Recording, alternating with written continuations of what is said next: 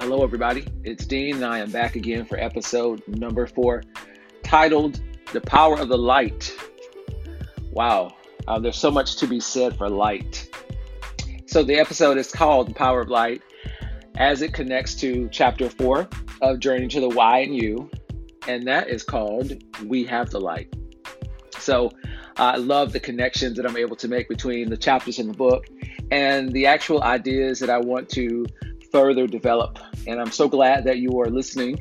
And if you haven't had a chance to listen to the first 3 episodes, please do so. The Power of Potential is definitely the episode to start with. Episode number 2, as well, The Power of Your Philosophy. And finally, episode number 3, The Power of Perseverance. And those 3 episodes bring us to episode number 4, which is called The Power of the Light. And one thing I can say about light is, you think about one candle, the power of one candle, or the power of one flame. All you have to do is light one match, one flame, one candle, and immediately the darkness has to go away. How amazing is it that darkness and light cannot inhabit the same place?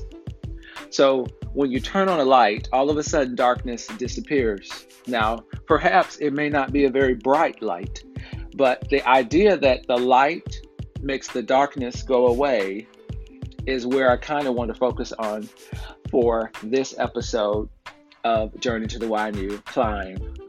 And so the light. And so I'd like to start out by talking about it's just a small kind of anecdote from my childhood, and even into up until I left home to go to college, and even sometimes after that. My dad was a very big believer in doing things right, and he often got on to us as kids, and me being one of 7, when we didn't necessarily do everything the right way. He wanted us to be able to do it right. So we heard several different little things from him to help us to understand the right way to do things. And I didn't find a whole lot of value, at least at times, with turning on the light. And so there are times I would sit in the darkness, or I'll sit in a room that's not completely dark, but I can still see. And anytime my dad would come in the room, come in the house, and see that someone, whether it be me or one of my siblings or even my mom, were sitting without light on, he would turn on the light and he would say, "Put a little light on the subject." And so it's funny to think back to that little anecdote now, because it happened a lot. You know, you always knew that if he found you sitting in the dark, he would turn on the light himself, or he would say, "Hey, you need to turn on the light while you're sitting in the dark." And so I remember those little anecdotes from early childhood, and I think about those in connection to the power of the light. Now, I wonder, my dad was very wise, so I wonder just how much what he said and what he did was really bigger than I gave it credit for at the time. And so he would always turn on the light because he understood the power of the light. You know, we just got out of the Christmas holiday, and we're still kind of experiencing our holiday season now, and Kwanzaa, and soon to be New Year's, and just so grateful for lights. You know, Christmas lights have become such a symbol of the holidays. And doesn't it make you wonder, why is it that light, different colors of light, have become a symbol? Why is it that Christmas lights are symbolic of Christmas, or at least one of those things that we attribute to the enjoyment or the symbolism of Christmas? And I think about that and I'm like, it's very interesting that light is connected to what we experience or celebrate during the Christmas holidays. I'd like to start too with a quote by Martin Luther King. And you probably have heard it before, but I think it's a pretty powerful quote. And I think the quote still stands strong today, even though Martin Luther King said it many years ago, prior to his passing away. And it's just amazing how somebody's words can be so applicable even in today's world. He says, darkness cannot drive out darkness. Only light can do that. Hate cannot drive out hate. Only love can do that. And so you think about Martin Luther King and everything he stood for and what he believed in, and thank goodness he did, right? Thank goodness for his life and what he promoted during his lifetime, and how he still lives today, even through these words that he so coined during his days on the earth. So you can't, if darkness and darkness will equal darkness, but darkness and light will equal light, because the light takes away the darkness. It is through the light that we're able to see what we could not see before. So powerful, so powerful. In chapter 4 of Journey to the Y and U, I focus a lot on the fact that we have the light. We as individuals walking around on the earth, we as catalysts, we as conduits of the light, we have it in us. We have light that illuminates. We have light that helps others to be able to see. We have light so that we can see where we're going. We are lights for people. And so I talk about that, and I talk about Mustafa Kemal Ataturk's quote, which says, "A good teacher is like a candle. It consumes itself to light the way for others." And so when you think about a candle, right, the candle has a fueling source. The candle has a mechanism that allows it to burn. And in that candle, the wick, if that wick wasn't there, then the candle would not be able to sustain itself. So definitely there's something to the teacher being equipped and fueled to do what he or she does. And so when I think about that quote, a good teacher is like a candle, it consumes itself.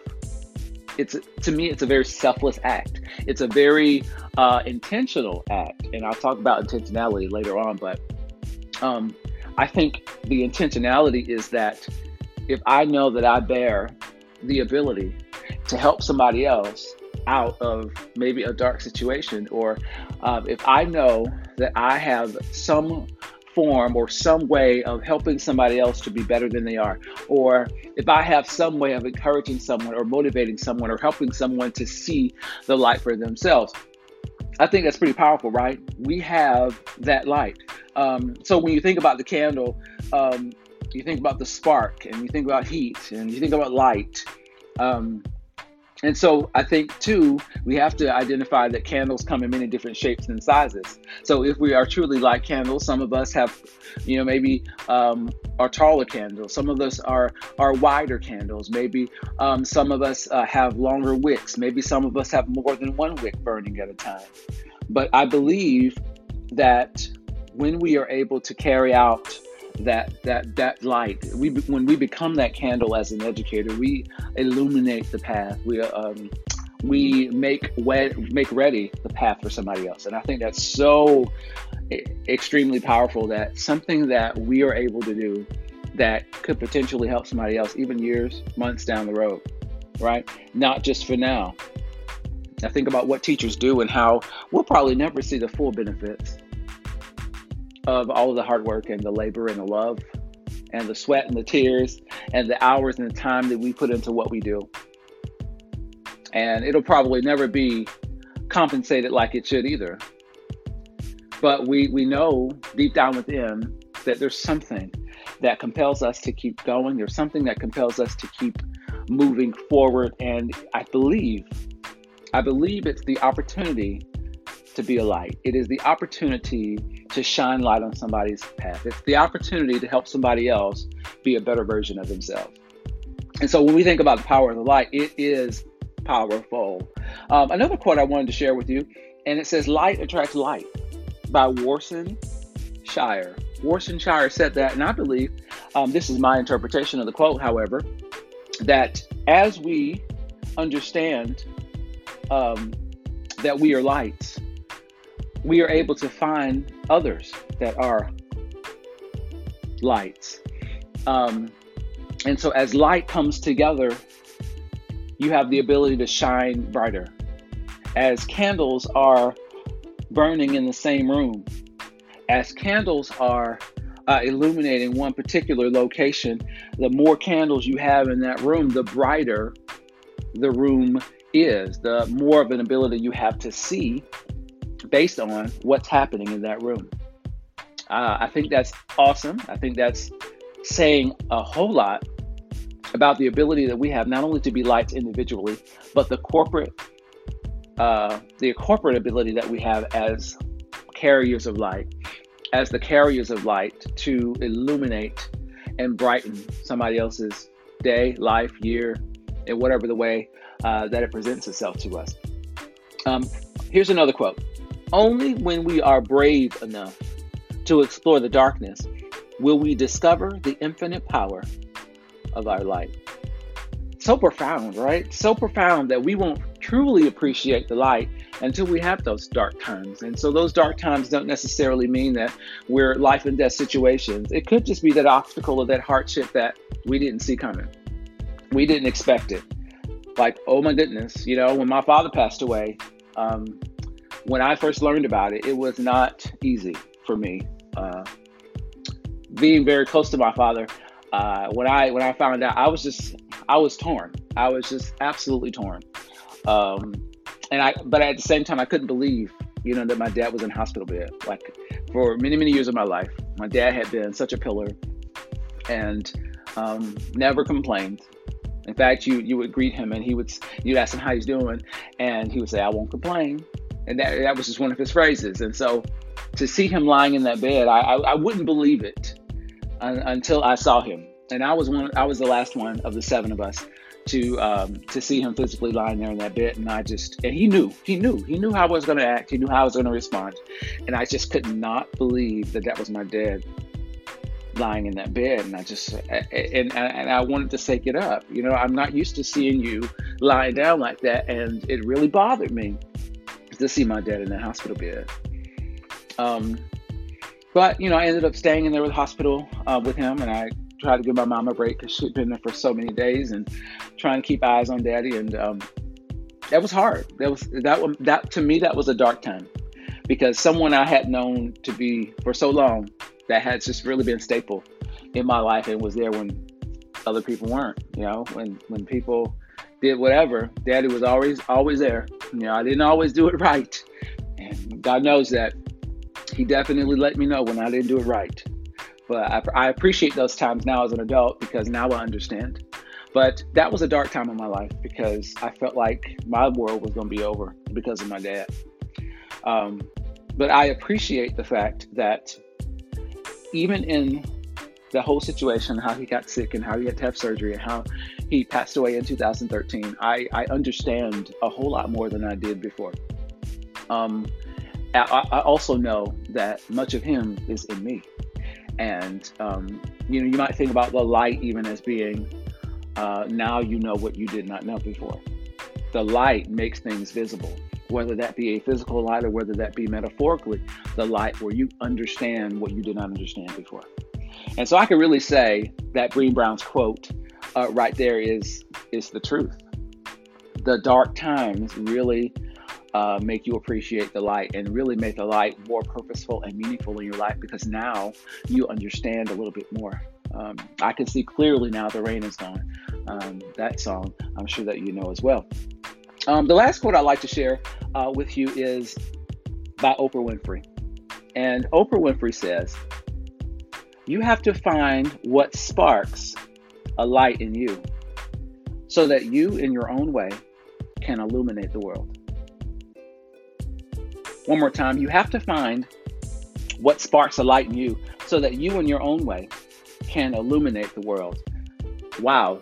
Wow, wow, wow.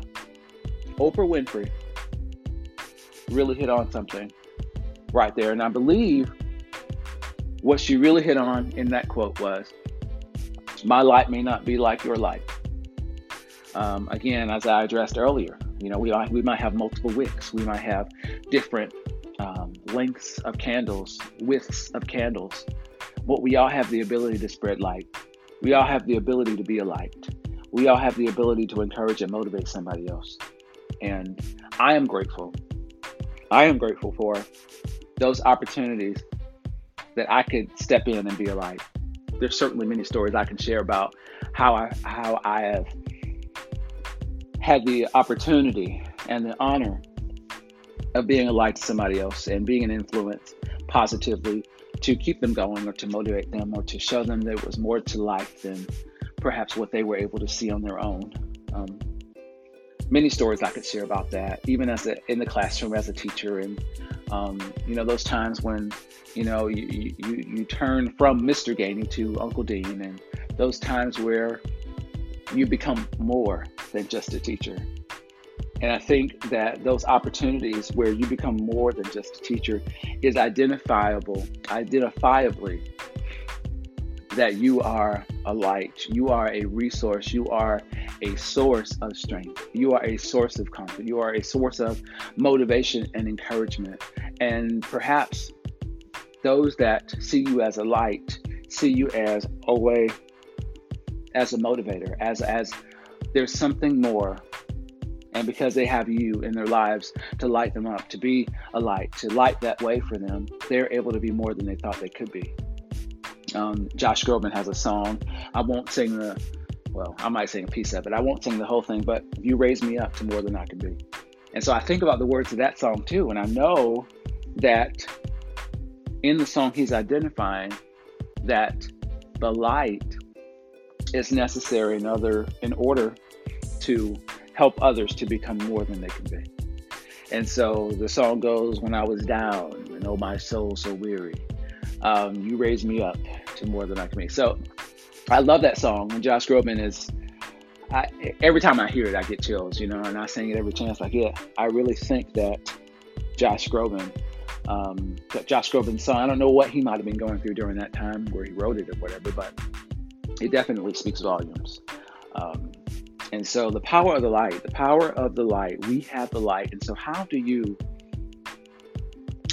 burn bright? How do you shed that light? How can you be a light to somebody else? Who is it that needs you to be a light?